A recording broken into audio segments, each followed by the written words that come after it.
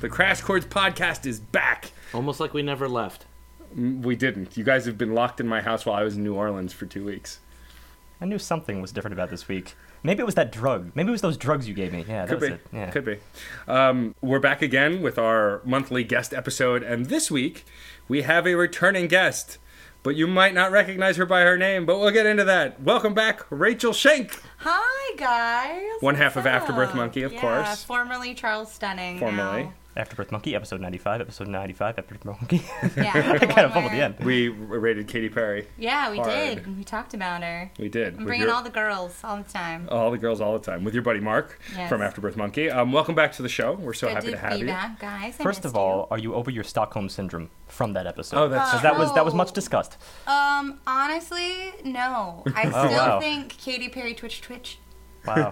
Twitch. Love her. That's like I a year love her plus. so much, Twitch. We've damaged her. Yeah, Permanently damaged. Wow. I can't wait to feel this way about this band. What can our guests expect from Crash Course? So we're happy to have you back, and I actually want to chat a bit about what you've been working on, because I know you've been working on some big stuff since the last time we spoke. Oh, yeah, I'm doing some weird things all on my own now. So I know the first big one is something that I'm excited about because I'd seen the trailer for, which is The Restaurant, which is being directed by Eric Ford, and Yes. you are in that movie, I along am. with your bandmate, Mark. Yes, we are actors. Actors, acting. Scum of the earth actors in a horror comedy about well then shouldn't it be actors? actors. Acting. Funny story, I have to leave this podcast to do an overnight shoot at the restaurant. So tell the audience a little bit about The Restaurant. The Restaurant is a horror comedy about a restaurant. Obviously. In which the manager is killing its patrons and sacrificing them to a demon in the basement in order to stay popular and well-funded. So, yeah, it's kind of like, did you ever read that book, John Dies at the End? Or see the movie, John Dies at the End? Very, like, B-movie, irreverent, a lot of stoner humor. Really, really cute. I'd say it's adorable. It does not pass the We would have Bechdel. answered by now if we knew it. It would not pass the Bechdel test, though. I noticed the other day. I was like, guys, Oh, well. that's the meanest thing I can say about this movie. It's a lot of boys And being stoned. who do you play in the movie? I play a waitress named Cassie, Cassie. who's pretty much just an angrier version of me who smokes a lot of weed. All right. Yeah. And then besides that, of course, you've been working on a new album with Afterbirth Monkey. Yes, I have. We're currently in the beginning stages of getting a live album together. Awesome. Yes. We're talking with different venues and figuring out like how we want to do it. But it'll be really interesting to get that live album because I think Afterbirth Monkey is definitely a band that benefits from having an audience response, you know, very similar to the way comedians record their albums live. Yeah, I noticed actually on your website you have a separate category for bookings, which is not something I see on every artist's band site. Normally it's like, well, we do gigs and we'll do them when we want to, but Yes. you're more, you know, if you want us, then we'll go to your place. Yes, we totally live in the realm of the way comedians sort of pimp themselves out. We're like, yeah, we'll Gotcha. do your show, whatever. We're in. Yeah. Do we get drink tickets? Cool. Considering it's a not- very specific style of comedy, I think it's good to do it the other way around. Yes. But it's not pimping, it's just being proactive about it. It's why we have so many gigs all the time. Like right now we're not gigging so much because again this film shoot is taking up the majority of our sleep. And we like to be well fed, well slept after Birth Monkey and not sleepy angry after Birth Monkey because I'm sure that has its perks, though. it to be does. honest. Generally if I'm very angry I'm more inclined to flash my breasts at the audience. So I also feel like belligerence would be a natural step for Afterbirth Monkey. yeah, we're just At any angry. point. Yeah, no. I would Try and agree be that you kind. guys definitely have a live energy that Yeah. that comes up. I mean, there are a couple of recorded live like short skit tracks on the first album, Amanda is Defecating. Yes, and you can sort of tell the different energy when we're having that symbiotic relationship with an audience. You know. Also, since the last time you were on the show, of course, I have been featured in a music video of yours. Yes. With Afterbirth Monkey, and that's Yes. It's Raining Dicks. Yes. Which was a lot of fun. Well, I had meant to ask then, and I don't know that I ever did. What made you guys decide to do a video for that song specifically? Well, Eric Ford, the director of that, really liked that song, and it was the most hashed out storyline we've come up with. Like, a lot of our other songs were like, well, what if we did this with this particular song? What if it was like that? And that one was just like already ready to be filmed. So it wasn't because of its biting social commentary. No, Okay. it wasn't. Because it's so full of social drama right there that people want to have sex with musicians. How dare we? It's weird.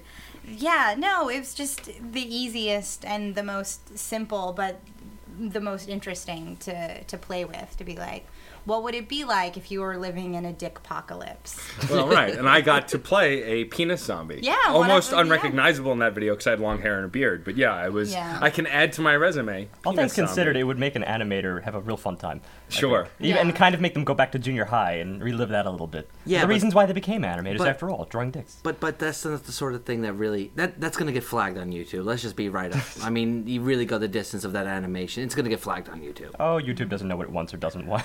That's also a fair point. YouTube, stop being so fickle. So what else have you been working on besides Afterbirth Monkey? I know that when we last spoke, you were dabbling with the idea of doing some solo music as well. Yes, there was a moment where we were unsure about the future of Afterbirth Monkey for logistic reasons. There was maybe going to be a location change for Mark, but since that's not happening, it's definitely, let's really push Afterbirth Monkey. But I do want to start, if anyone out there in the internet land, I'm looking right at you, microphone, and all of the internet. That little green light. would be interested, I am starting a solo project. Would like to front my own band. Definitely. I had a really funny idea for this. It's the idea of like all of my mins in the band would be humans that I have had sex with. So I wanted to call it Rachel and the Eskimo Brothers, but considering that just makes it sound like you've kissed. yeah. Eskimo Oh, kiss. no, but then I know. I think it would be really, really funny, but logistically thinking about, I haven't slept with a lot of guitarists who have a lot of free time, so I don't really want to make it like a casting couch situation to be in the band. But it was a funny idea. But yes, The if something became anyone- much weirder. You looking at the yeah, mic. if anyone is interested, I've written some weird songs. I'd love to get them made that don't talk about dicks and So you're looking more for that stuff. guitarists or for other songwriters? yeah, Anybody. yeah. Oh, cool. I also want to learn to play the accordion, but that's Me too. an entirely different I feel like- story. I feel like that was a step for a piano player, wanting to actually have a portable instrument. I actually regret my dad learned how to play the accordion when he was younger and had one while I was a child, but since has gotten rid of it because it stopped working. But I wish I knew that when I was a kid. I totally would have pursued playing the accordion. I actually know a lot of kids whose fathers or grandfathers have accordions, because in the Staten Island, Brooklyn area, you have all those old Italian men, and of course Yeah. they love their accordions. They So they always do. have this old one from like 1907 just sitting up in the attic. I'm like, that's a sin to waste. I agree. It's a sin to waste. I thought I that. didn't know if you had a transition or not. That's why I paused. I was having a moment. And also, I know that you've been mulling over ideas of other kinds of shows you've been wanting to work on and other kinds of things. Oh, yes. I am pursuing a newfound career in late night television hosting. I am going to start producing my own late night style show. In the near future, it's a project that I'm working on. Working title is Nightcap with Rachel Schenk. So That's interesting. yeah, I just realized that there's a lot of male voices in the world of late night, and albeit it's not anything that's going to network or anything like that, it's really just going to be me in a venue. That's true. With I an can't think of a audience. single Then- female late night yeah, host. then I never streaming thought it about on that. YouTube later. So keep an eye out for that. It'll probably come end of next year. Well, at you- best. don't forget that with the new setup on YouTube, you can still stream it on YouTube itself. Yes, that is It's an option. very, very friendly nowadays, Yes. streaming on YouTube. It's true. But the thing is, like, I figure working with a particular venue, they're going to want me to take over a less prime time spot, especially since it's essentially going to be an interview show. Do you have You any know. networks you have your eye on? No, because I'm mad at all of them for being such a boys club. Uh. I'm going to be my own network with blackjack and hookers. Oh boy. Thanks, Bender. Well, if you want 3 snarky podcast hosts as a guest sometime, I'll always take 3 snarky podcasts. so we would love to guest on your show when it comes into being as an existence. Symbiosis. Right? I'm One not day. I'm not snarky. Cue gesture. That's true. You're just an asshole. Yeah, there we go. All right. Well, Synergy. synergy is important. One of those like 80s logos. I've always meant to ask because when we were talking with you with Afterbirth Monkey, we kind of talked about the focus of the band and Yes. where they started and where that band came from. But you musically, by yourself, where was kind of your start with music? Did you always have an interest in doing comedy music, or did you kind of fall in love with other kinds of music first and then go into comedy music? Actually, this is a very interesting thing. I realized in hindsight how much I loved comedy music. When I was growing up, I listened to a lot of Stephen Lynch, a lot of Weird Al, and I didn't realize until I started creating comedy music all on my own, because I was going to be an actor. That was my plan.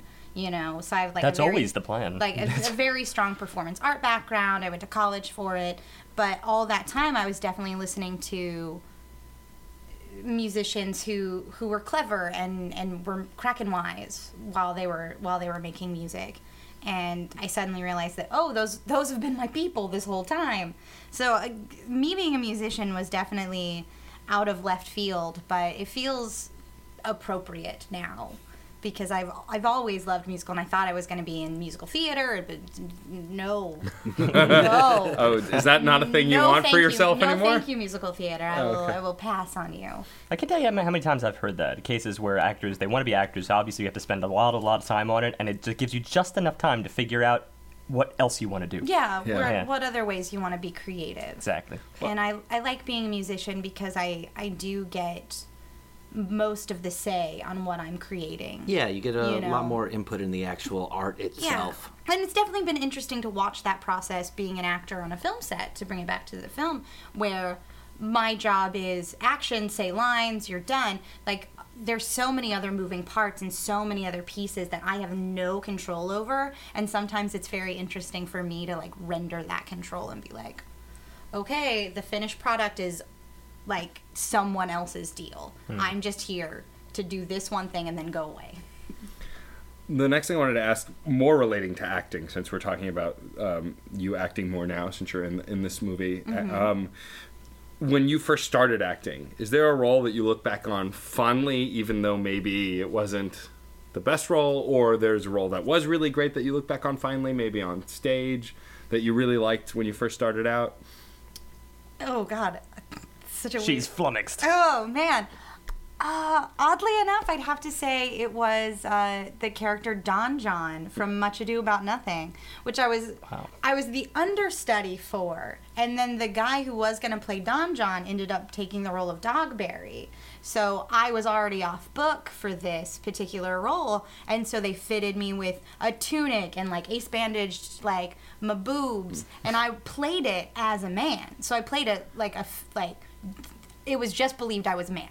And it was so fascinating to play a character as a female, but actually being a male and seeing how that dynamic shifted the action. Because instead of being large and imposing, I was just really rich. And that's why I had to, like, there was just this really beautiful moment where my two minions, like, were plotting against the what's her name, the hero. We're plotting against Hero, and like her soldier love, I don't remember his name because I don't care anymore. But there was a moment where I like cut a coin purse from my hip and held it in front of them, and like their reaction was, oh my God, we really want this money, and I just like dropped it on the floor.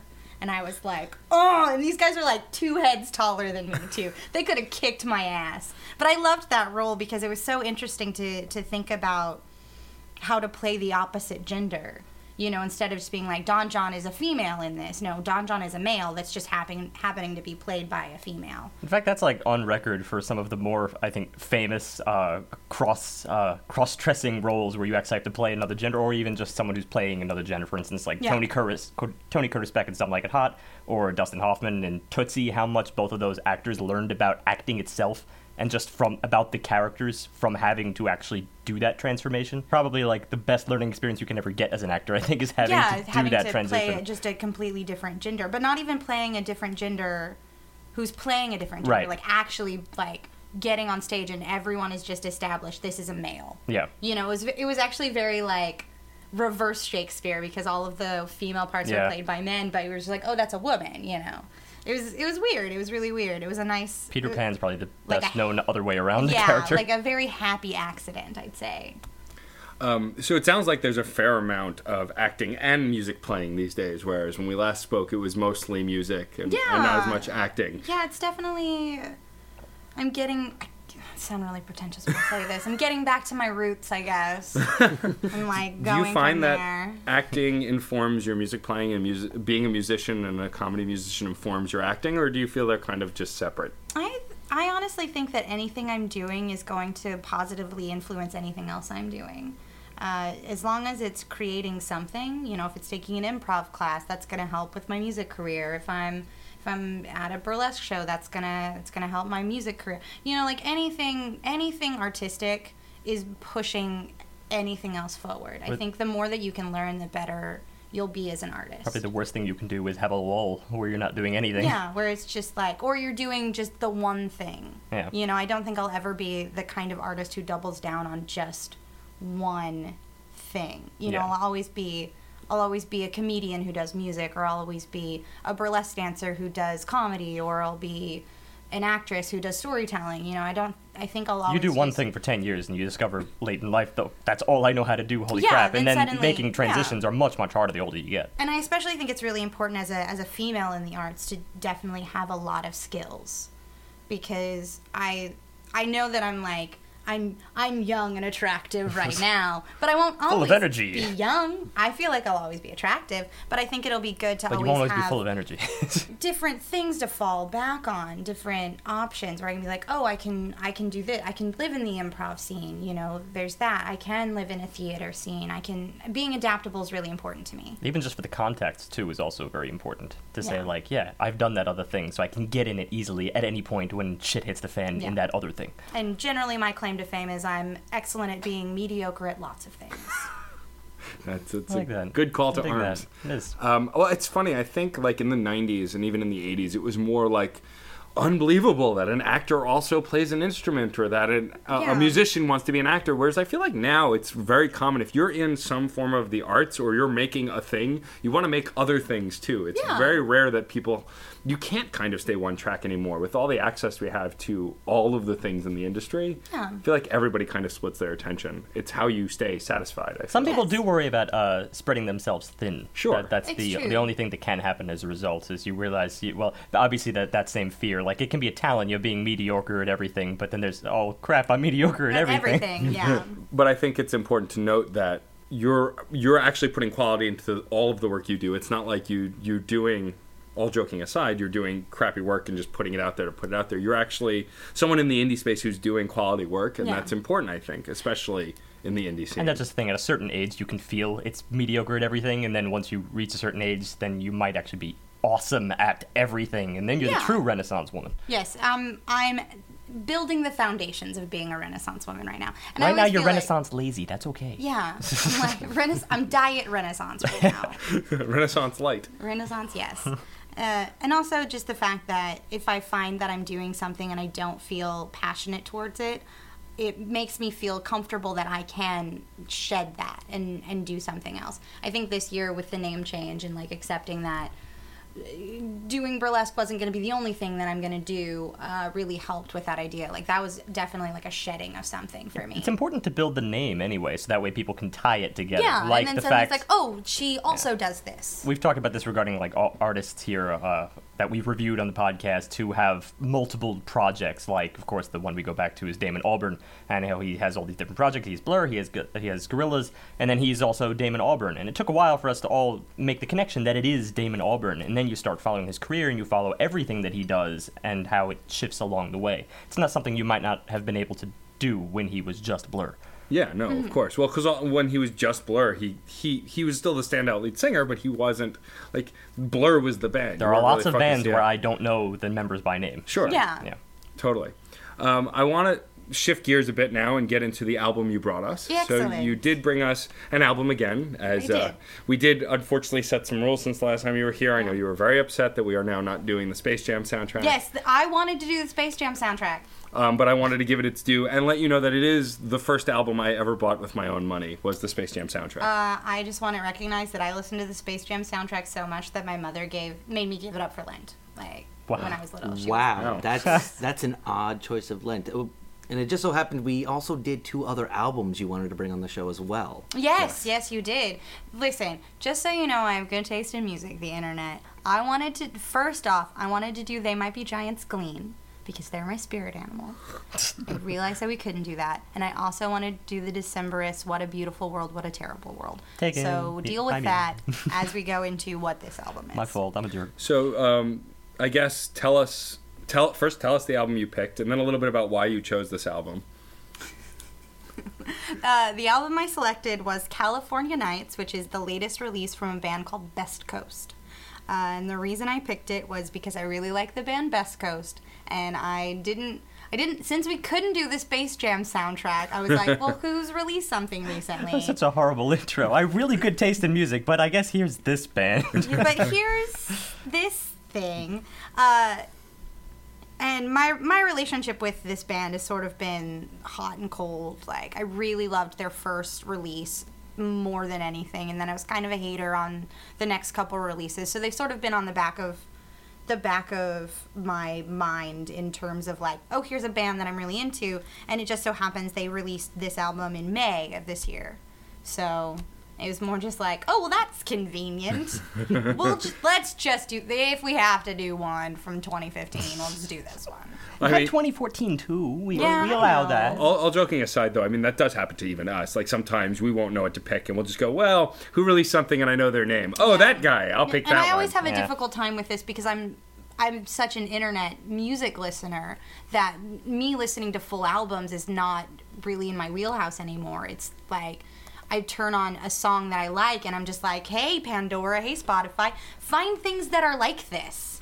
I'm just going to wash my dishes, and then I'm like, oh, this is a great song. Who is this? I don't know. And that's why this can be a good exercise, because it forces you to really spend time and analyze works that you otherwise might have just passed by. There are a lot of albums that we've picked where we otherwise probably never would have thought about it in such critical detail, but then you know more coming out of it. So, exactly. Let's begin. So yes, California Nights. My Best Coast. Track 1.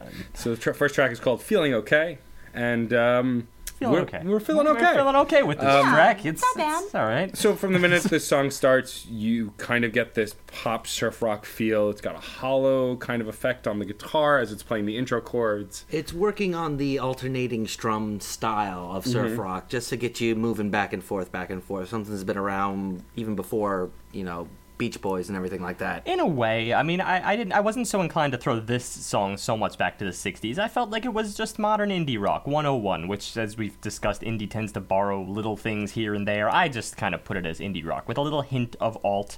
Well, to my ear, it did stay very surf until the chorus. The chorus definitely had a more recent leanings than the verses were going for. I think it was more just the reverb, like on that the little echo on that signature guitar motif that kept repeating throughout almost the whole entire song, which I kind of liked. It also had this dash of post-rock to it. It holds down a tone of like slight wariness, I think.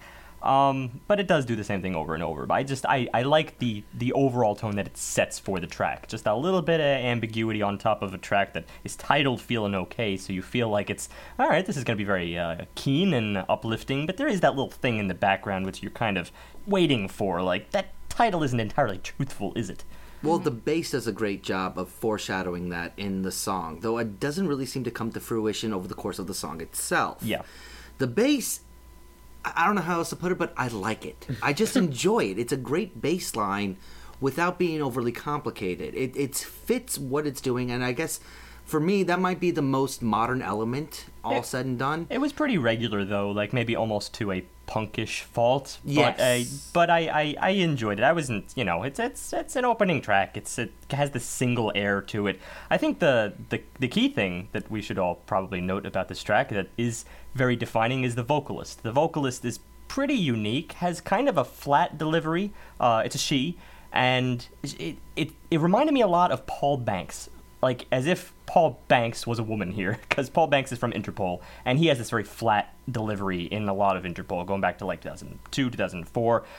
It's what he was known for in indie rock, just kind of singing very, very flat, but yet you somehow feel emotion in this. And I was getting the same exact vibe here, but on the female end.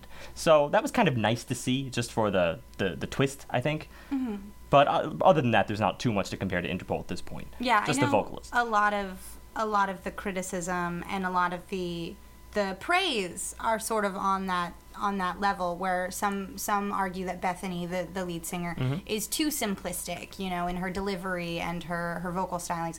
But Paul Banks had the same critiques. Yeah, and there's also an earnest quality, whenever she's actually connected with the lyrics she's singing. There's that. It's almost like she's in a trance sometimes. Like she's just like in a daze by her own musings. And they just need to get out. She took a really good bong hit and then recorded this track. Well, you can look at the chorus. Today I know I feel okay. Baby, look at me with those eyes of gray. But I'll keep trying to stay this way.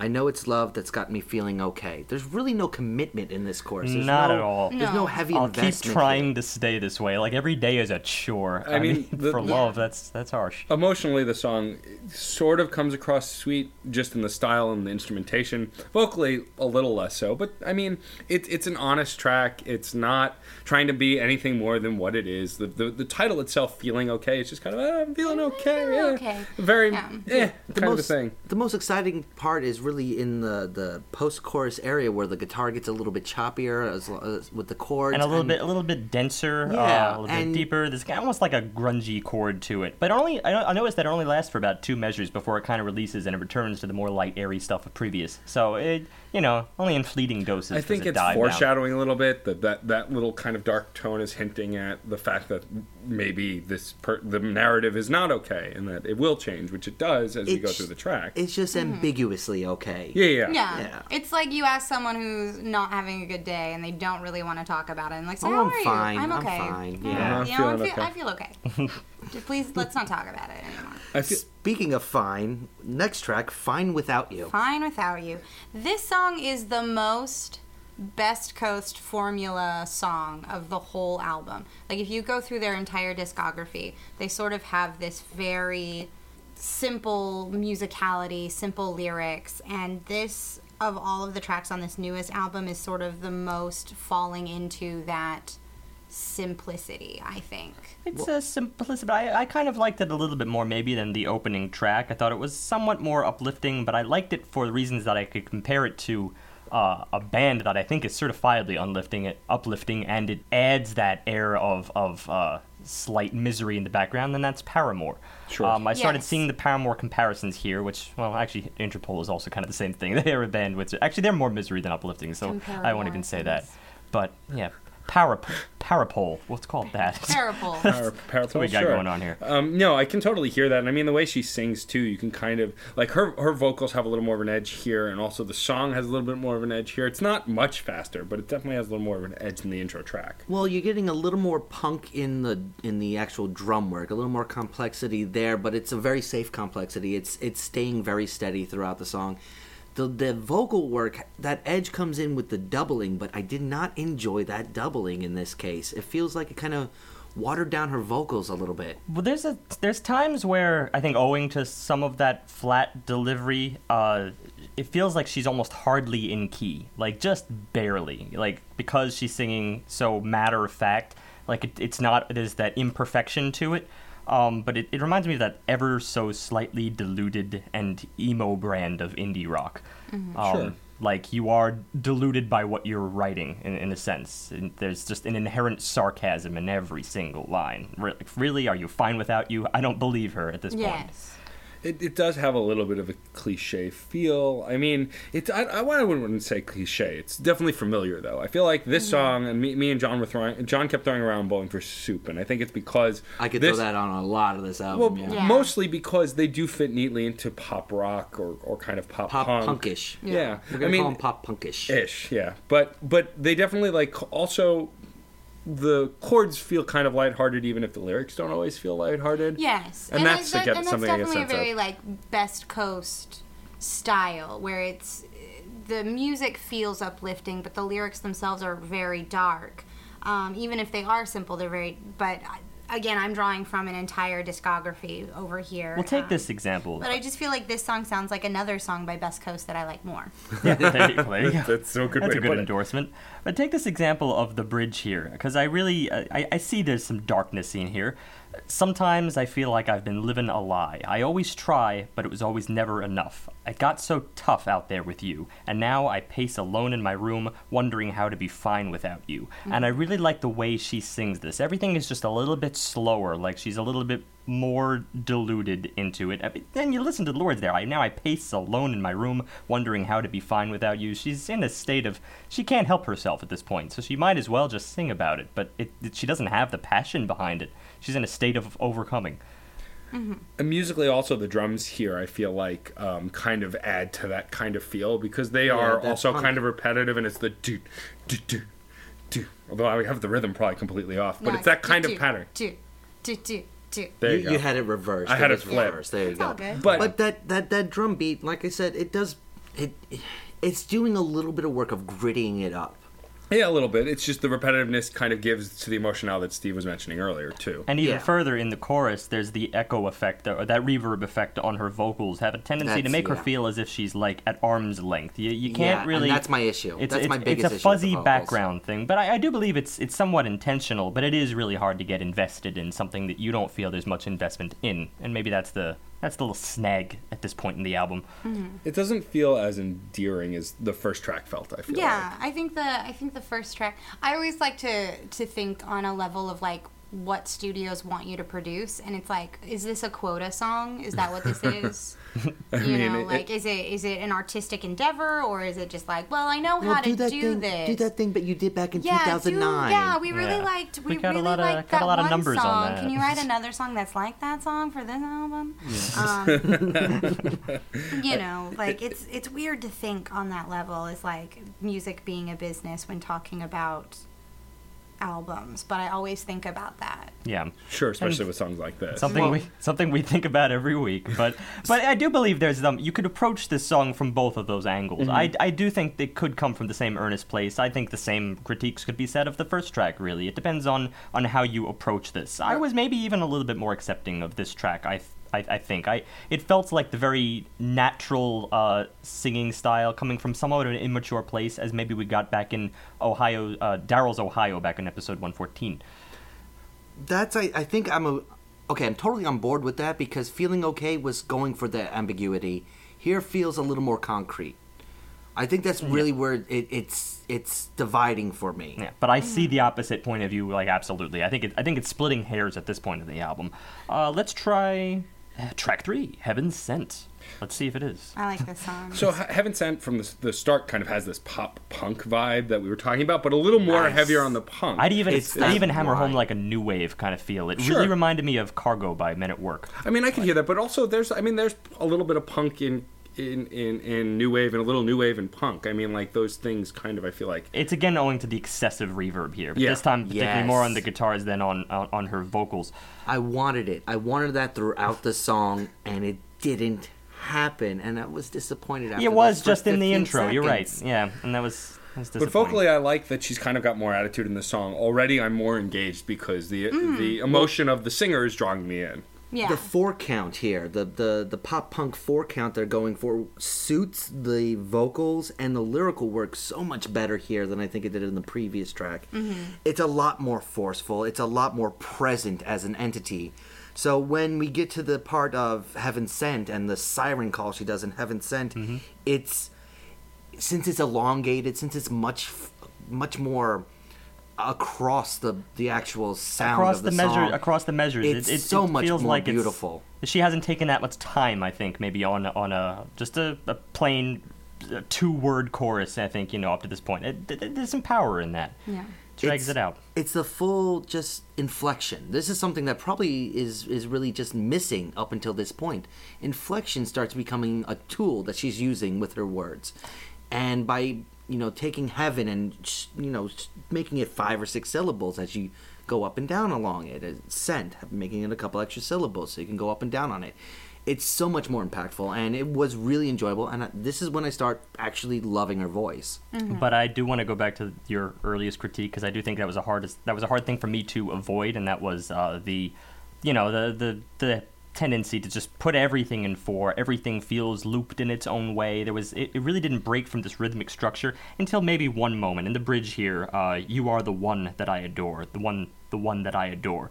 And at this point, the drums start breaking it up a little bit. We feel like there's just a little bit more air in the song, and they infuse that there, and then of course we go back to the hook. But I feel like in that drum breakdown area, you get the kind of playfulness of the guitar that you hadn't really heard before. You get a little bit of a guitar solo that kind of fills out that piece that kind of shows more character to the song. And another little thing that we get towards the end, which I was very appreciative of, was the finger slide. That was something. No, when it happens, when you mean the slide?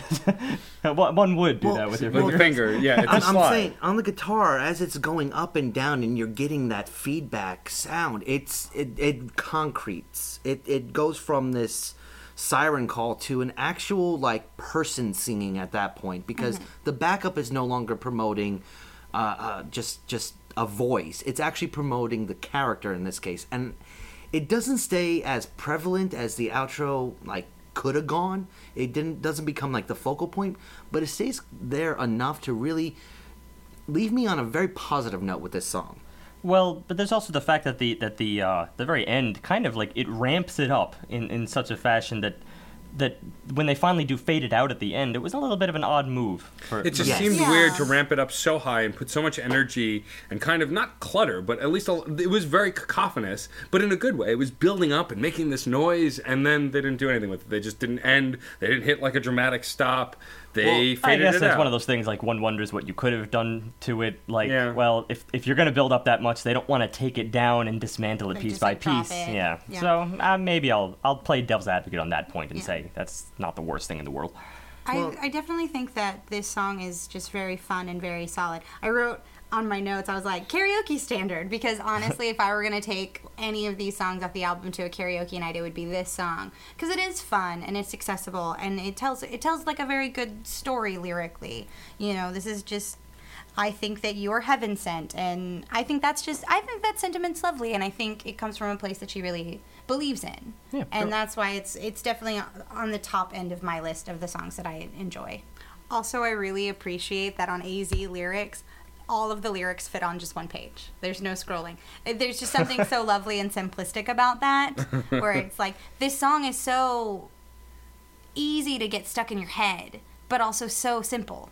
Yes. It's definitely they like that. They planned that. They talked with A to Z. They said, how big is your page? Yeah, let's just fit that. But no, it's definitely the perfect combination of her simplistic lyric writing, but with her earnest lyric writing. I think it's just a very quintessential formula for her. No, this track and others in this early part of the album are nothing if not concise. Yeah, no, for sure. And I think that's a good thing for them to be. I feel like with songs like this, if you're going to have this kind of structure and style, keeping it concise keeps people invested. And that's not necessarily a bad thing. Yeah, some people have ADD, so then it's all right, well, one thought, one theme, I got you. All right. Right. And from that we go on to In My Eyes, track 4. An alone phone song. Alone phone song. Oh, what's an alone phone song, Rachel? Bethany, the lead singer of this band, has a tendency to rhyme alone with phone a lot. A lot? Very, very often she will do this. But it comes up later. She does do alone and home. Oh, but the thing is, she does that earlier in her discography, too. Oh, okay. Yeah. Well, in fact, in the later song... She really likes phones and being home alone. So she sings about it a lot.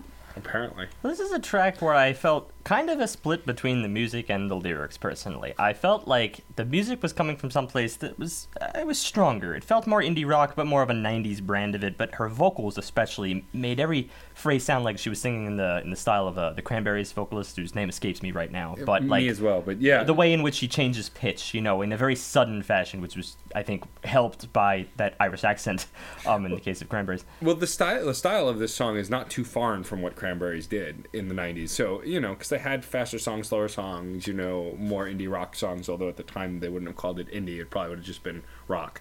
Well, yeah. So I can see that comparison. But it was a nice musical style. And again, it's just something about the chords, it's something about the dissonance throughout this entire track that I really, really liked. I was not able to get away from some of these lyrics, though. Like, I don't know, I sit around, I watch TV, you ignore me. It was just very nonchalant. But here's the thing. That works for songs like Day in the Life. Because that's how it is. It's a song about a day in the life. But what I'm saying is, from that point of view, it's being attacked as sort of larger than life. Here, it's just life. Mm-hmm. There's no largeness to it. Say life one more time. Life.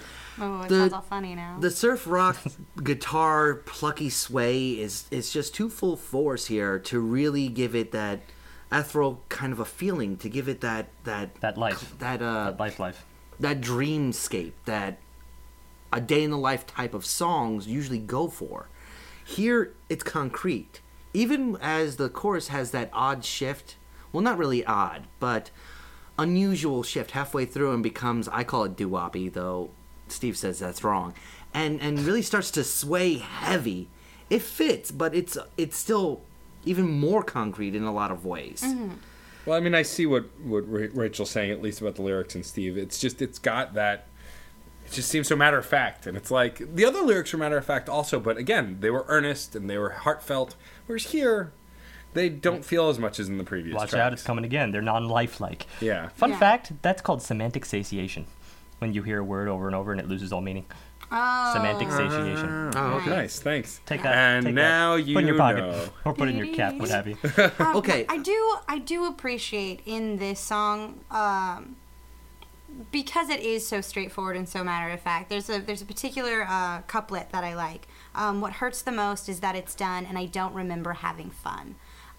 There's just something about that particular moment in that where I'm like, oh, I get that. Like, I get that on an emotional level. I do get it through her vocals. I think her vocals help these lyrics that I otherwise was a little bit. I felt they were a little bit lackluster, but her vocals really do help it along the way, such that I wasn't noticing it every single step, and that is a power. But the line you read is a reimagining of another version of that same chorus. With what hurts the most is that you're gone, and it hasn't even been that long.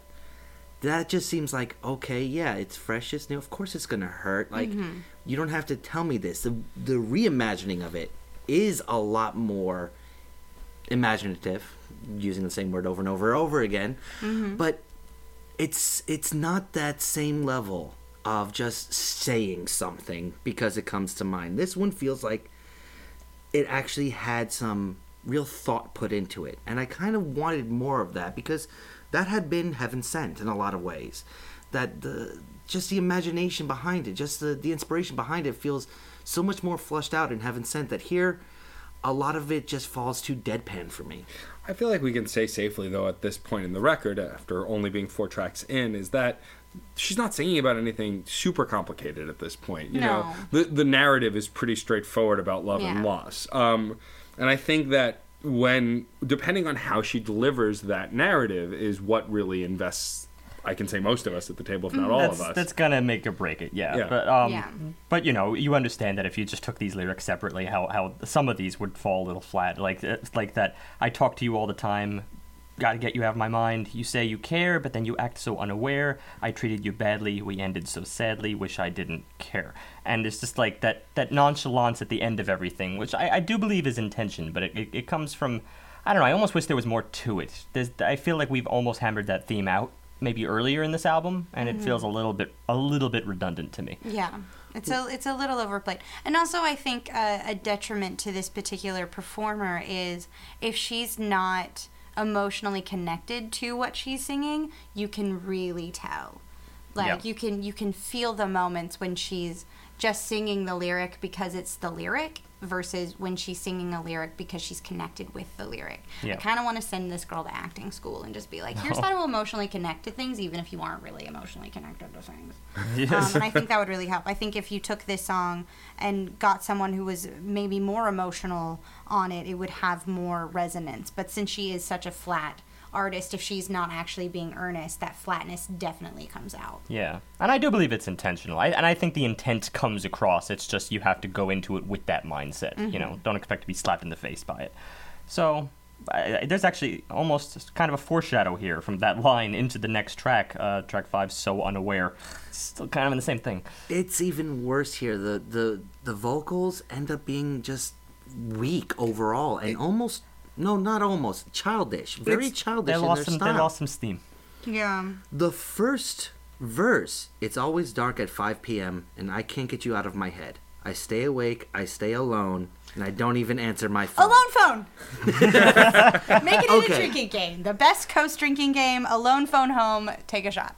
You'll be wasted in no time. But In this about song, 43 minutes. yeah, I mean, the lyrical delivery here is even so much more straightforward and very blah. I mean, I don't know how else to define it. It feels very much like This is a chronic of telling, not showing in a song. Because where this- she's just, what is love, what is life? Instead of showing us using the skills of poetry, it's just asking the question and then not answering it. What is the meaning of it all?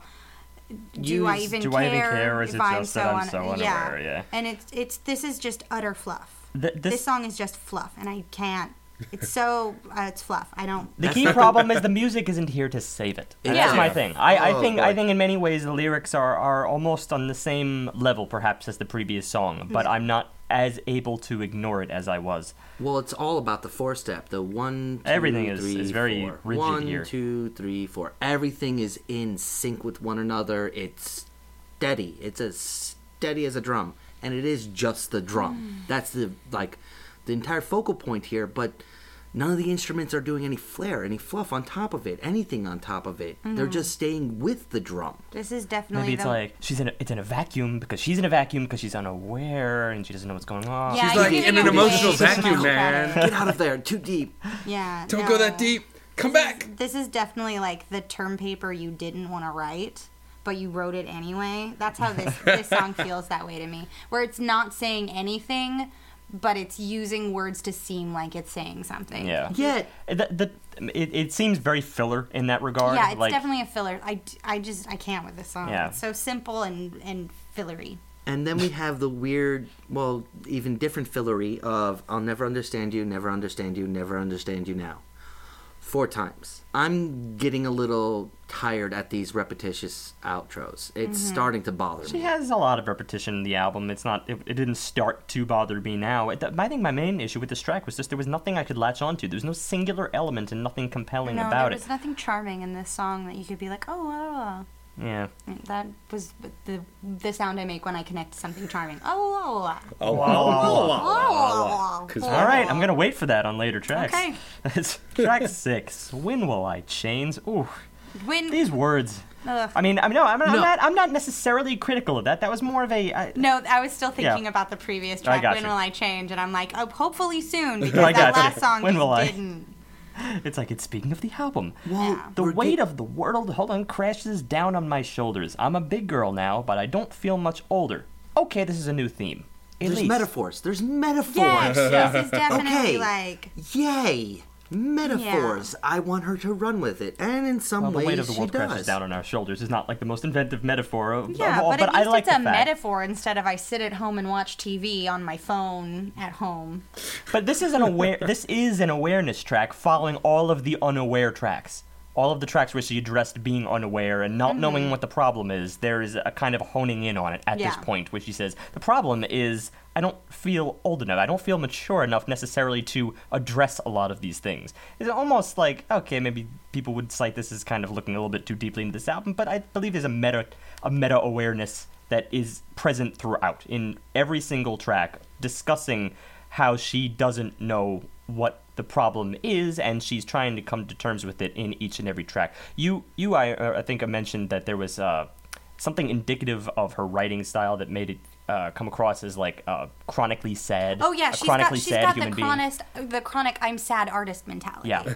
You know, and even in one of the lyrics, it says, "And I have no reason to be sad." Mm-hmm. You know, it's definitely that a lot of artists do become artists because they do have an emotional depth, a sadness that they don't Right. have a fix on, and it's sort of that bringing it forward and like. You can tell, like, And there again, are artists who can tap that immediately into something tangible that everyone will all of a sudden know, like, yes, Oh, I can yes, I can I get relate to that. that, perfect. Yeah. But then I feel like hers is so hard to pinpoint that sort of becomes the thing she's addressing, which is a little weird when you think about it, but it's no less important, no less imperative to her life. Well, let's talk about this from the music side. And that drum line that's here, that drum rhythm is nearly the same as the previous track.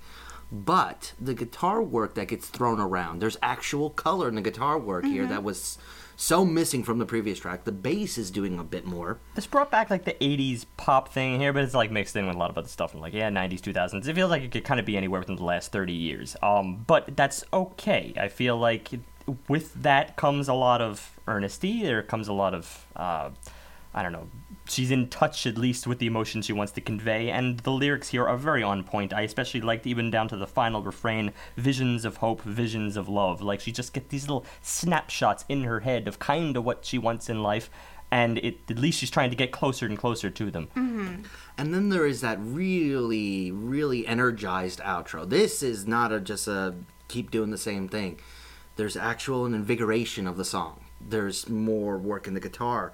There's more work in the bass. There's more work in the drums. Everything starts getting heavy. Yeah. A heaviness that hasn't been in this album for a couple tracks now. Yeah, it's a marked improvement from the track before. I definitely think that these two are the opposite ends of the coin of what she can create. Oh, it's a Whereas total So 180, Unaware yeah. is that simplistic end, just like it's simple, it's done, guitar's easy, and then the very earnest end of what she can do as an artist. This one is definitely more on the earnest end, where you can tell she's emotionally connected to this song. Yeah. And it makes all of the difference in the world. I feel like, that Ernest kind of conveys also the struggle she's feeling here, with When Will I Change. You really kind of feel it in her voice. Yeah. And instrumentally, like, the song is not doing terribly different things from what we'd heard before, but I do like towards the end that there is another guitar solo, and it's kind of blended, but it kind of fits the structure of the song. At first, it kind of didn't really like it, but John points out you can hear it and focus on it if you want, but it also does fit the rest of the instrumentation, which I think is actually really nice. I think it really kind of is a great way to round out the track. Well, I think any bit of energy coming from the unawareness, is going to be somewhat of a saving grace. So let's go on to track 7, Jealousy, because I think we're starting to hone a little bit more on what she's dealing with here. Yes. There's a pace change in here that is extremely refreshing. It's Yes. somber, but it's not slow. Like, there's a somber feel, but it's not just kind of dragging or judging. It still moves. It's I great really to get like away. this song. Yeah. I love this song. It's great to get away from a lot of the drum work in the previous few tracks to get something that's a little bit of a different tempo. This was my favorite song so far of this general style that we've had since track 1. And we will have a couple things that throw us later on, but of this block where we kind of say, like, yeah, right, it's in the same genre, it's pulling the same tricks, I think this was the absolute closest to it. And it was for a lot of reasons. Individual elements poked out, and I know me and John really honed in on this point, the bass. The bass was at its strongest in this track. It was not just that, background punk style kind of holding down the low end. It's this may be obvious, but because it's more prominent, that's the most important thing here. It alleviates some of that the repetition, and it kind of sings along with her. It has its own melodic quality, especially in the pull-offs. It was really crisp. It's so paired with the vocals, and they're on such far ends of the scale from one another, that it becomes her echo without doing that doubling effect that I was kind of not having in the early part of the album. Take that, and I wanted more. So we got a little bit more in the first half of the chorus, and that was really where it honed in on me. It was just perfectly meshed. When the chorus continues, from the first half to the second, where she starts singing, "Why don't you like me? Why don't you like me? What's with the jealousy?" I did not like it at first because I didn't hear the bass, and then it subtly comes in on that second repetition. I really liked that combination. It put a nice tete-a-tete between the two pieces, even though it's being a repetitive line that doesn't change throughout the song. It works having it repeated with different coloring effects. Absolutely. And I like the things that it accompanies here. Because just as I said, the bass sounds more melodic and like it's singing along with her while she's singing. Look at the lyrics she's getting out here. We try to get along all the time, but it's hard. I look at you, you look at me. What do you see? Cue the hook. We share the same cares, the same ideas. Why don't you like me? What's with the jealousy? Now, first of all, just that line, why don't you like me? That's just a... You just bared yourself to the world right there. And it's that's very one of the hard most, on your sleeve. It's probably one of the most, as simple as that is, it's probably one of the most tearful lines, I think, in the album. Yeah. And I think this song is definitely the for me the harbinger of like where this band is going, like where they're growing to, you know, because it's still very straightforward in the way that she's always been writing, but it's growing even with that. Just saying why don't you like me is so much power. It also puts the early part of the album in perspective for me. I'm not saying that it saves like every single iota of it, but it does like that poking around trying to find the right thing, and then this is just like that moment where she just lets loose and she's in complete almost panic-stricken mode. I'm not saying that the music necessarily reflects that, but it's more of a profound sadness as opposed to the ambiguous sadness that has led up to this point. But there is one little piece that sticks in my craw, and that is the words, girls will be girls and boys will be boys. it's just a nothing line. It doesn't mean anything. But here's the thing. It's just the way it is. I don't want to hate you. I don't want to judge you. So I'll try. So I'll just try to know you before I decide it's just not fair. What's with the jealousy? Yeah, in context, I guess it can't. It doesn't really do anything for the rest of that verse. That verse is strong without that line. That line doesn't need to be there. And that's why it sticks in my craw. No, that's fair. I mean, I like, though, overall, getting back to the positives of this track, the kind of being doused in reverb the way it is. You know, it's not everywhere, but elements have it. Mm-hmm. So not doused, more a smattering of reverb. Colored. It adds that kind of somber darkness. It really kind of builds the emotional character through the instruments. You know, I mean, there's tambourine work in this, and that even has reverb, and that's not really something you hear a lot. If you're putting reverb on an instrument, tambourine's usually not the first thing you think of. Probably not, but it was pretty cool the way it produced a very interesting sound. I'm not used to hearing. The mixing entered in here a little bit, and another thing I want to say about verse 3, even despite that line, I liked the fact this kind of prolonged the emotion. You feel as if this is something that she's actually sitting in for like many hours, kind of mulling over this, and it did not make this track feel long. I think it actually enhanced it. I almost didn't think verse 3 necessarily needed to be here because most of these tracks have been so concise. It probably could have just, they could have cut it off right there, but it really helped it in, considering the fact that it's a mulling state. Of course you're going to keep going. They could have had a verse 4 and 5. I wouldn't have complained. Mm-hmm. From here we go to California Nights. The title track. Okay. Yes. Just up until this point, we've had 7 tracks that have a lot of similarities and not many differences. If you're going to have a title track, this is the way to do it. Yeah, it does stand out. And I mean, from the minute it starts, it's something different. It's a complete departure. We get this kind of ethereal intro with an echoey, distant vocal. It's trippy. psychedelic. It really does go back to 1970s psychedelic rock. I mean, it's not heavy rock. It feels more modern to me, more in the post vibe, but there's influences in all of here, yeah. But it came across to me like you're floating over like a misty waterfall or something. Sure. There's that phasing effect in the background, and then you combine that with the guitar riffs, which is very firm and very decisive. It doesn't feel as throwaway, and I hate to say that about a lot of the guitar riffs in this album, but they're not things I've really noticed. They're not things that have leapt out to me like, yes, I'm just gonna play that guitar riff in my head over and over for the rest of the day. This one really had that decisive quality to it. Probably the most, I think, decisive sound yet on this album, and then her vocals finally are soaring along with it. This is where her vocals took on a more modern alt-rock sound and less kind of that implacable Paul Banks-ish but female kind of quality that I was not, I guess, the most unique thing to me in the world, but it was the most unique thing on the album thus far. This is what I want to hear, though. This is where, they take on new life. And here we get some very simple but great poetry in the words. I stay high all the time just to get by. I climb into the sky and my eyes, they cry. Ugh. California nights make me feel so happy I could die, but I try to stay alive. It's just it's so much more poetic than all the lyrics had been before, because, and it's not because they're more complicated, it's just what she's saying. First of all, it's so much more impactful emotionally, like you can feel it. Like I feel my throat well up when John read those lines. Like it's just very powerful, and on top of that, adding this instrumentation that's kind of taking it in just such a completely different direction is incredible. Yeah. But it still remains grounded. That line, California Nights, is sort of like the end, because right when the word make me feel, right when that phrase starts, everything comes in. The guitar comes in, the drums come in. It was a near perfect transition, really, into the rest of the instrumentation. Yeah, we went back and listened to it again. We liked it so much. We had to pause and go back, because I said so, because you have to pause and hear that and then go back and listen to it again. Mm-hmm. It was a great, just immediate build, and that's hard to do. Yeah. And the thing is, once it starts that build, it continues to do so. It doesn't shy away from that. Oh, I love this. It's like a constant, like it's got a very like burlesque quality where it's like you peel something and there's something new, and then you peel the next thing, and it just keeps going forward. Gotcha. And I just really, really love this.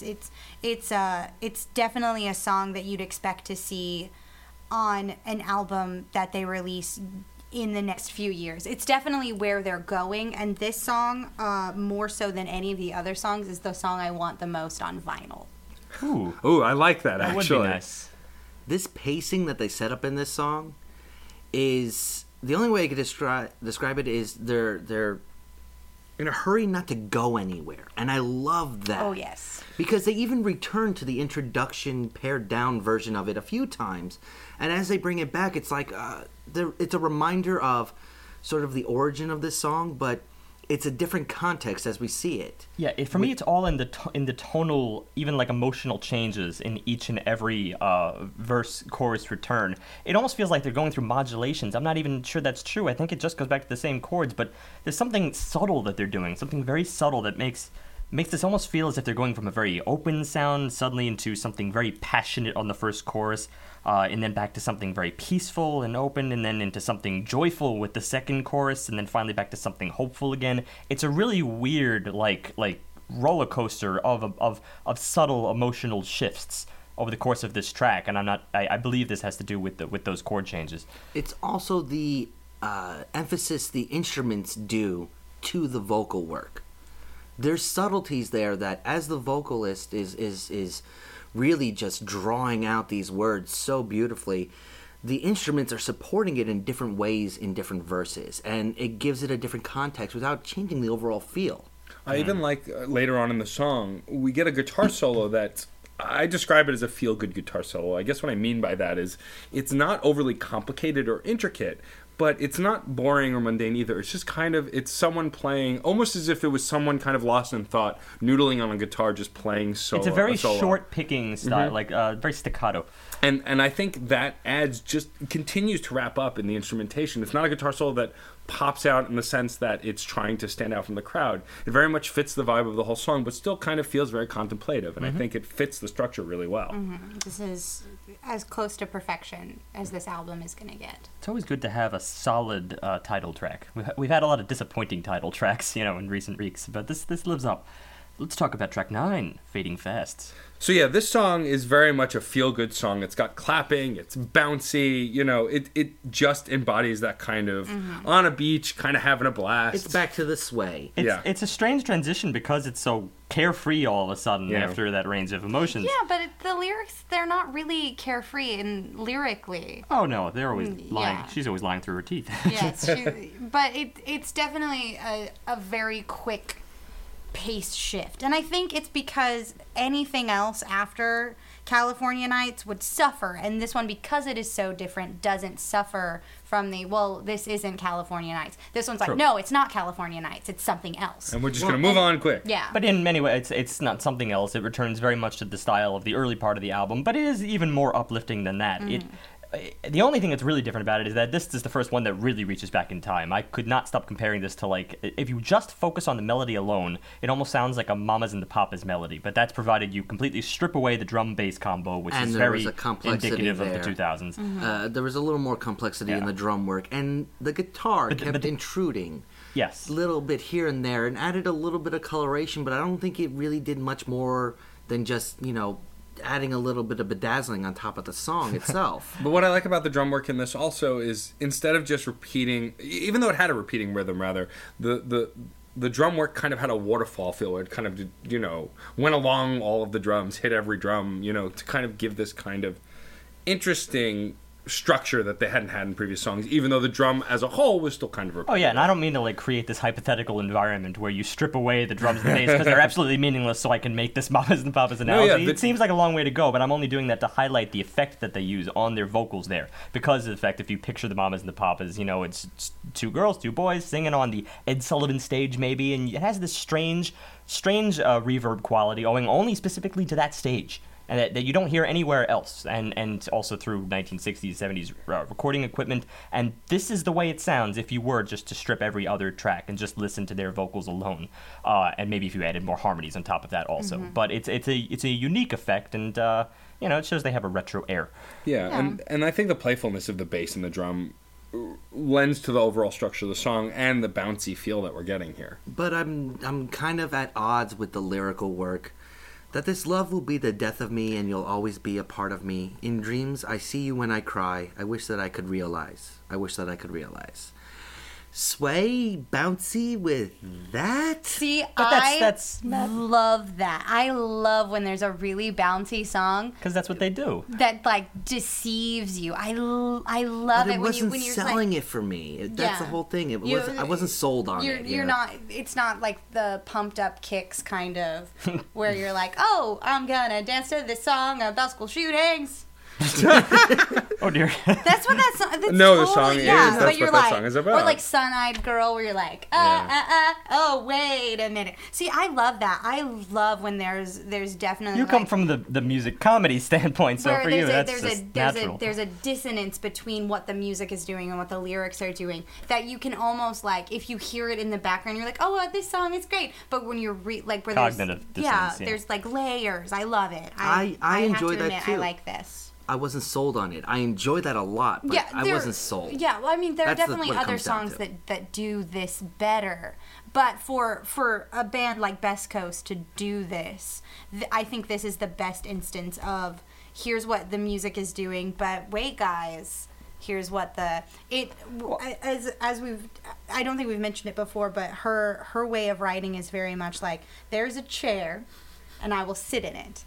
And then this particular track goes, there's a chair, I will sit in it. But here's an ottoman, I'm going to move my feet up. Like she switches it up. Like she definitely takes what her formula is to the next level. That's a good comparison because all things considered, it's a close track for real. All things considered, we've been making this observation since track one at the fact that there's been this little disparity between the lyrical content and the overall feel of the music.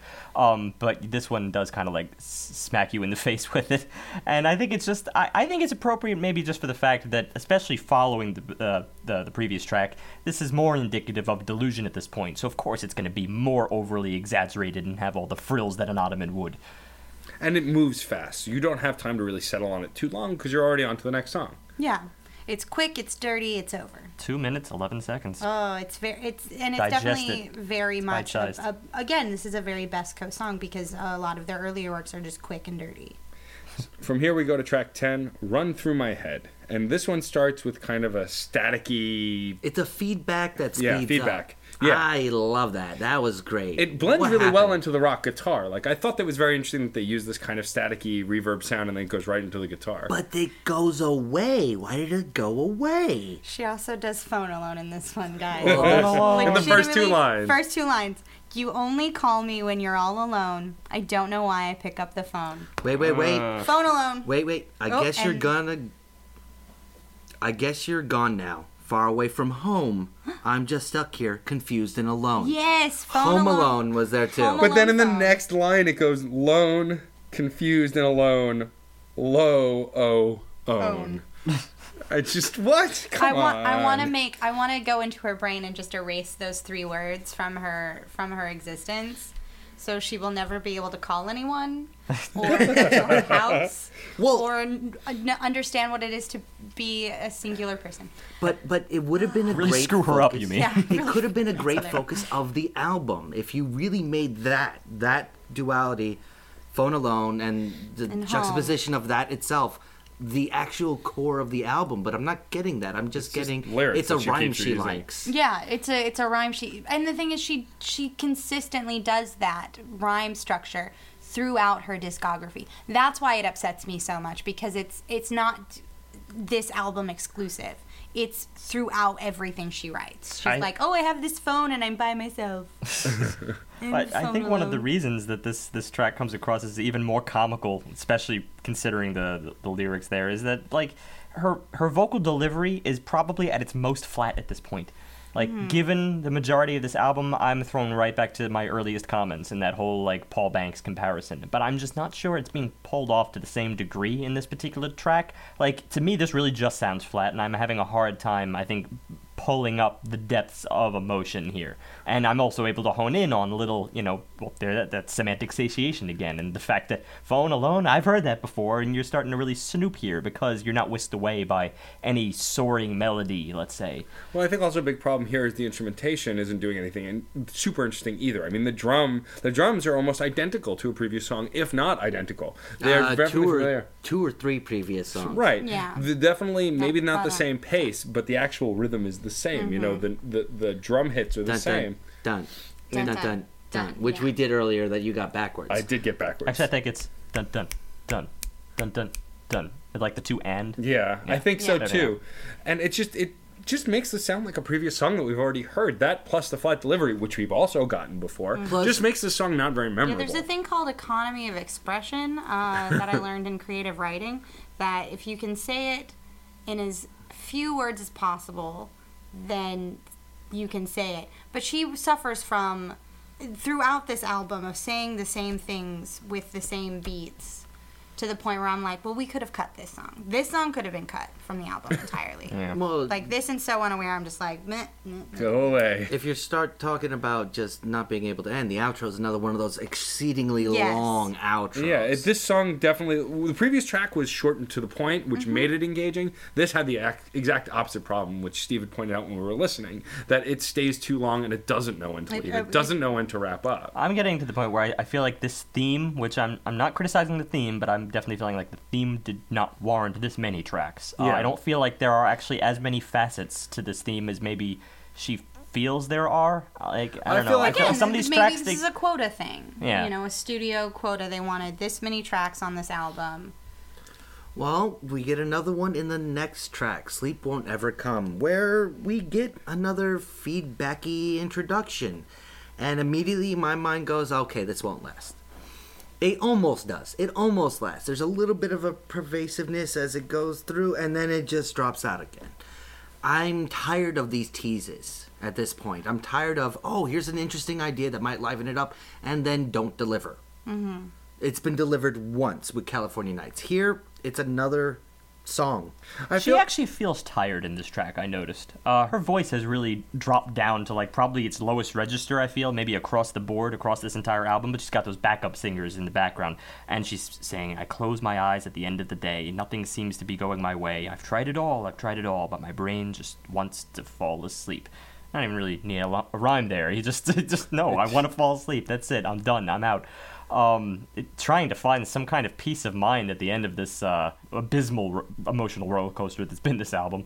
Well, I mean, considering what she's going through in this album and the emotions that she's trying to convey from song to song, I feel like this one just, the reason it's slowed down and it's kind of got this nighttime sleepy feel is because maybe you're running out of energy, especially if you're kind of bad. We talk about emotional records in the past that deal with love and loss, and they kind of go through an arc, and they find, they have the loss, and they find themselves, and then they crash, and then they go through it. Whereas here, it's kind of a lot of just going through the motions again, or falling to the same problems without kind of learning or changing, except in maybe minor moments. But we keep coming back to the same thing. Well, one of those minor moments is that it gets a little bit brighter. Some tonal work it's put in there that's that I think is trying a little too hard to say sleep in this case. It's the with the deadpan vocals, it's just, oh, there's a mobile above her head trying to soothe her off into dreamland, and it's a little heavy-handed. I did like the overall melody, though, here when it did come down to the hook. I liked that. That was well, the bass nice. did a lot to support that. That was a really interesting part of this song that didn't really have interesting parts for me.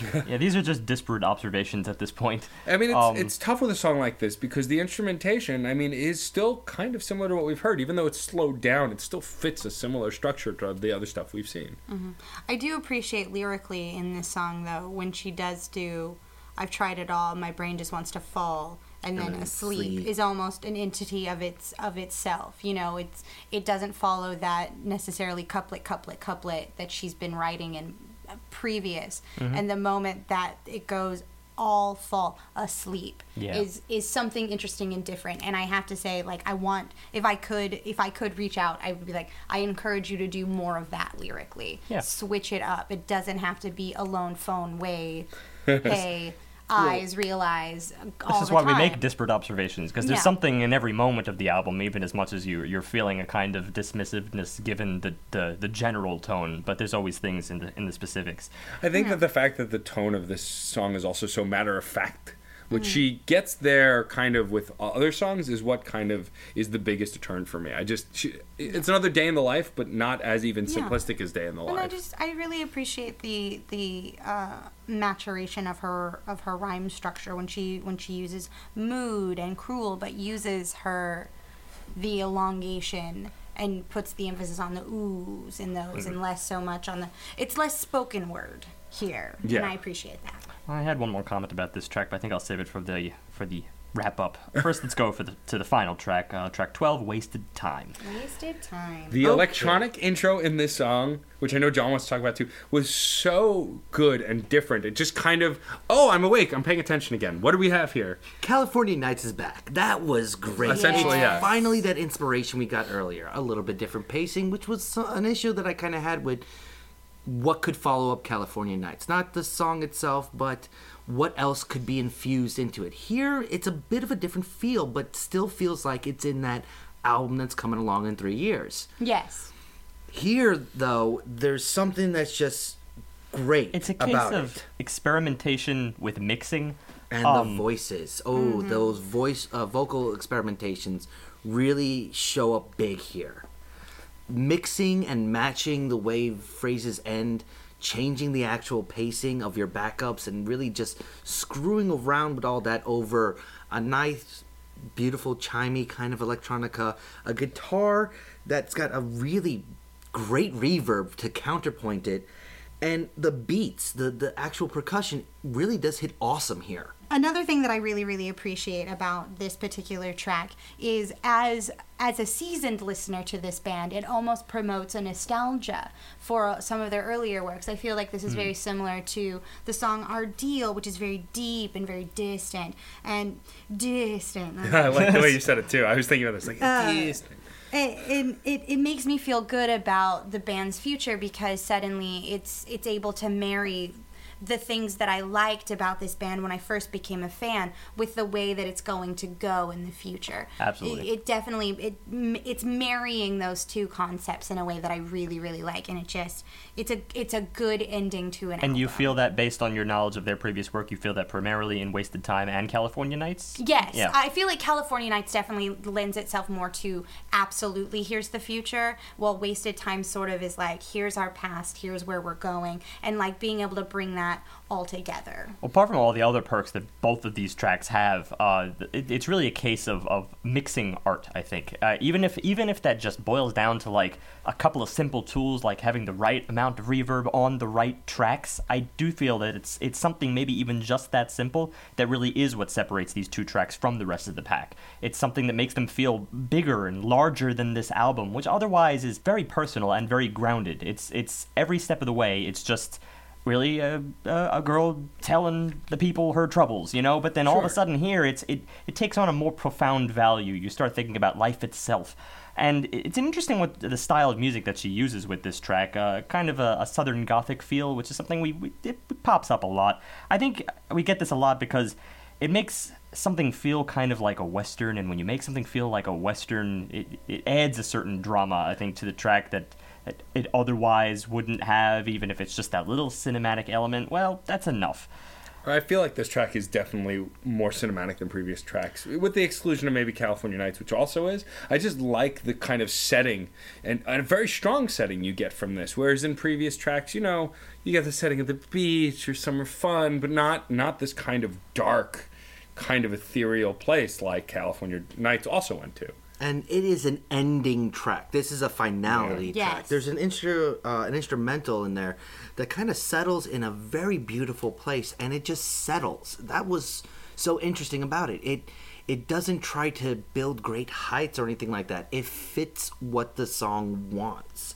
And for it to really just so perfectly pigeonhole into that spot, I kind of wanted the album that this song creates, that this song sort of summarizes. Yeah, absolutely.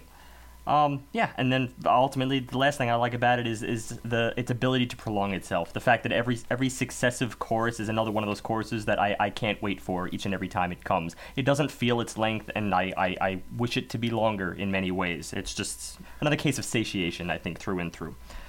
So now let's go into the wrap-up. All right. So the interesting thing with this album is I do realize, and I think we're all very conscious of the fact that we've essentially lauded 2 tracks. That is a problem, and yes, it will factor in heavily.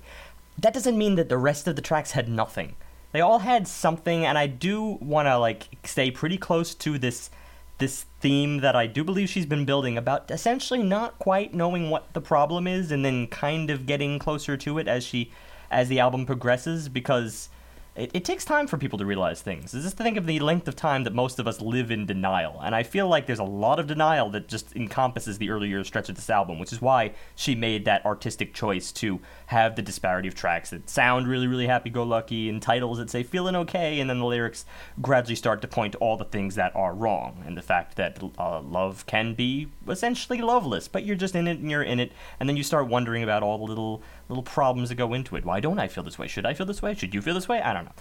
So it makes me wonder almost where these 2 other tracks fit in from a musical standpoint. I'm really glad for them because they're a breath of fresh air. They liven, I won't say liven the mood, but they make me feel something that is much more impactful than the rest of this album. I guess the problem is that as much as I want to give it the credit for that interesting theme that she's built, there is some fundamental flaw in perhaps discussing generalities. And I think this is what I started to notice, especially by the end, although I'd been subconsciously noticing the whole time, is that in Sleep Won't Ever Come, I realized that when you're at the end of the day, and the fact that I've tried it all, but my brain just wants to fall asleep. I blame it on the mood, I blame it on the world, because it can be so cruel. I don't sense the specific thing. Now, we've sensed at earlier moments in this album what the specific thing kind of is, and of course it's the love situation, but she's still speaking in generalities. I know that goes to what she's probably trying to get at, but every single track, and certainly by the second to last, I think it kind of wears on you a little bit. You feel like you're just kind of in a daze. I don't think it was the most helpful thing from a thematic standpoint. It needed more help from the music. I don't think it was quite enough to simply juxtapose it with something a little more lively. I think that was the big problem at this album. I'm completely with Rachel. I want more of it in these 2 other songs. I think those are the key things. I think that's where their musical strengths lie. So to me, this is sitting just a slight bit below average. I think this is in a 2.75. I wanted the story, just like Steve put it. But there is one benefit to this album that we really haven't harped on, and that's the fact that the whole thing is an earworm. It really is. It's built to be that in so many different ways. Yeah, there's a lot of blending of the music itself, but I do distinctly remember the music of this album after listening to it. I'm talking on my first listen. I honestly, I wanted to hate the album, but I was thinking of it 6 hours later when it was usually these sort of tracks would just be missing from my mind. And I got to give it a little bit of a benefit of that. but there's no personal touch, as Steve talked about. It's too general of, here's a sad album for when you're sad, or trying to put on a facade of being happy when you're sad, or something like that. I just wanted details, which is weird because California Nights and Wasted Time are void of details themselves, but they are supposed to be that sort of dreamscapey kind of an idea, as opposed to the much firmer, more pop punkish indie oriented of the rest of the album. I'll only interrupt you to say that I think if she included details, that would have ruined it. That is not what I want in this particular case. I want musical conveyance of that theme of not quite knowing what it is that gets you. That's the core theme. You change that, you lose the whole emotional center of this album. I think it's the musical conveyance is the most important thing. That's where I'll just disagree with you on that one point. I know my time is over. Okay, well, I'm going from the other angle. All right. You're addressing it. Because at the end of the day, I feel like this would have been an album, for the most part, written by so many other artists. I think that's where my biggest issue is. But for that, it kind of starts at a 3 for me. And with the 2 extra tracks, I will be bumping it up to a 3.25. Okay. So for me, I feel like this has something in common with last week's record we did, Nothing More by Nothing More. In the fact that I feel like if I had heard this album when I was in high school, I probably would have mindlessly just gotten behind it. Oh, yeah, definitely. I would not have really given it a second thought. I would have thought, wow, those 2 tracks are far out, man. Even though I wasn't really a surfer or a stoner then. Be that as it may. I think that, because obviously we here look at it a lot more analytically, I was able to find the holes in it. But at its core, at its base level, it's enjoyable. It's fun. It makes you think a little bit. There's a little bit of emotion.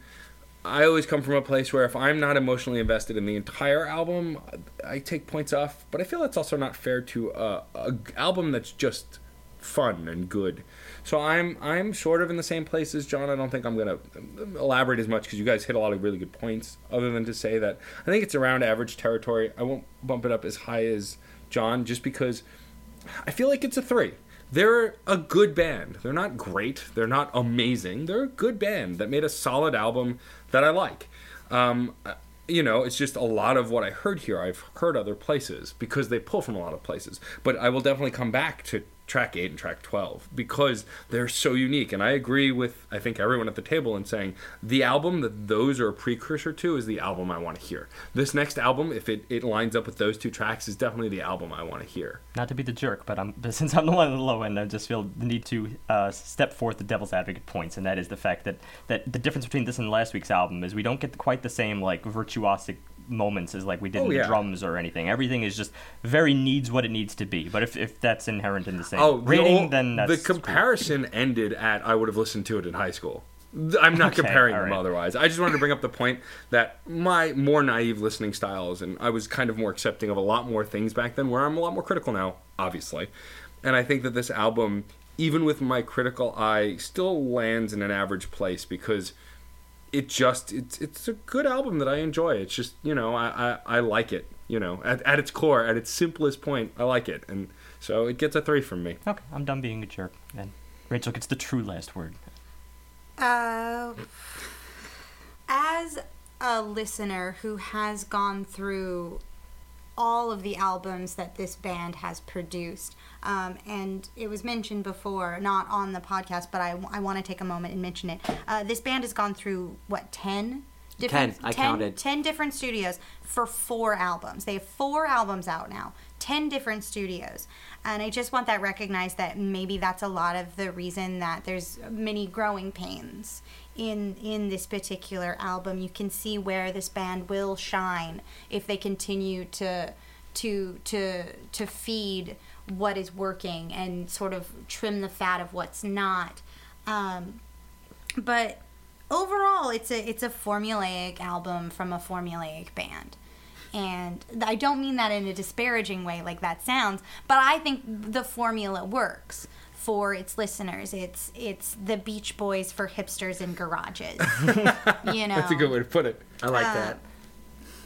And I don't. That covers the Interpol comparison Yeah. and also the Daryl Ohio comparison. And there's nothing wrong with that at all.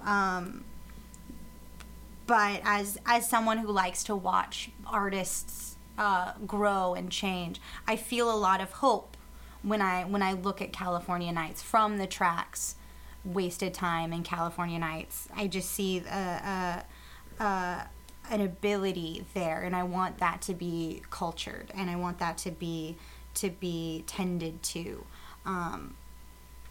Nurtured, if you will. nurtured. Thank you. And it definitely, for me as a fan of this band, I want some of the lesser tracks removed. I think if you're gonna just like cliff notes this album, definitely listen to Heaven Sent, listen to Jealousy, California Nights, Fading Fast, and Wasted Time. I think those are the tracks that you need to take from it. Sounds like an EP to me. Yeah, and again, that's an EP, and the studio may have wanted an LP, and so maybe some of these tracks that were very loved and very emotionally connected to had to sort of also make room for the tracks that she just had to crank out. And I've been listening to this album a bunch leading up to this, and I'm gonna give it like a 3. All right. Go. You know, just From because. the fan. Just because. Don't put yourself too much behind it. Maybe 3.5.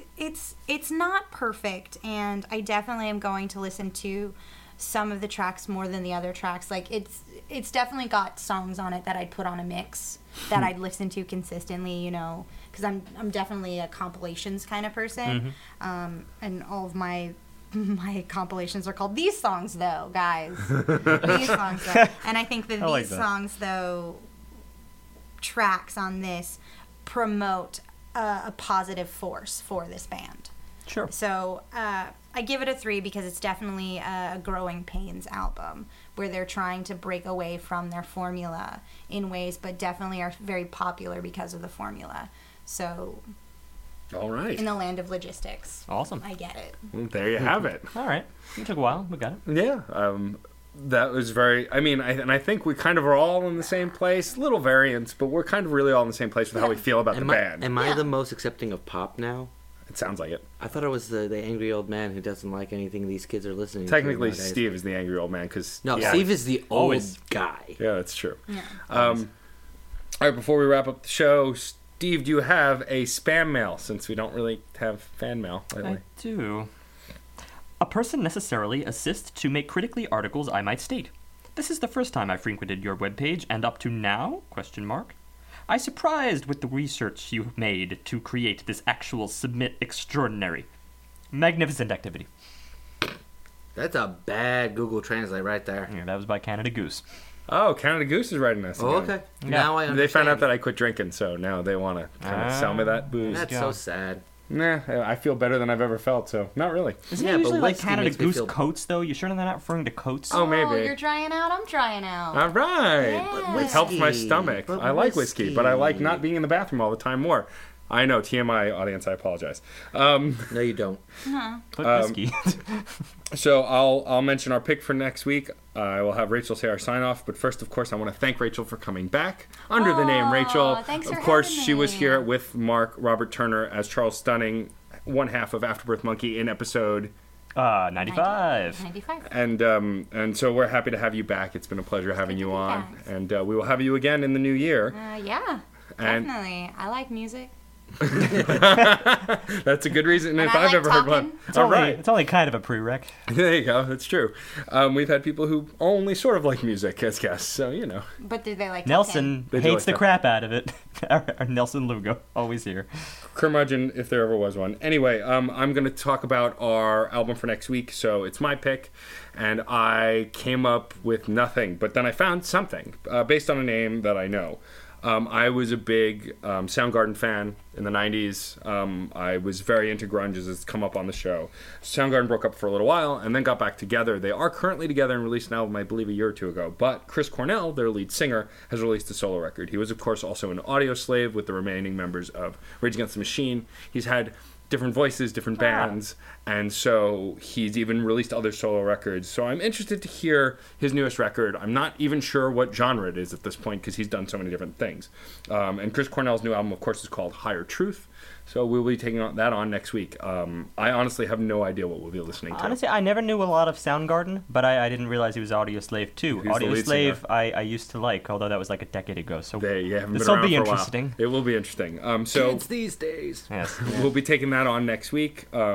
Again, thank you so much for joining us, Thanks, Rachel. guys. If you would do us the pleasure of signing off the podcast with our catchphrase. Oh, He's I a don't pleasure. Know this. Oh, I you- already know your catchphrase. All right, I'm sorry. Oh, the paper was ripped. I was We'll say it was. insulting. I'm sorry. I apologize. Music is life, and life is good. If you enjoyed this and other album analyses, topics, and guests, please subscribe to the Crash Chords podcast on iTunes, where you can also rate us and review us. For more media, also subscribe to Matt's one-on-one interview series, Crash Chords Autographs. To receive emails on all new content, subscribe at the top of our homepage. Also receive updates by liking us on Facebook, following us on Twitter at Crash Chords Web, our Tumblr, and our YouTube channel. And remember, keep the discussion going, because music is life, and life is good. If you have any questions or comments, feel free to share them in the comment board below each post. Otherwise, email us directly at admin@crashchords.com.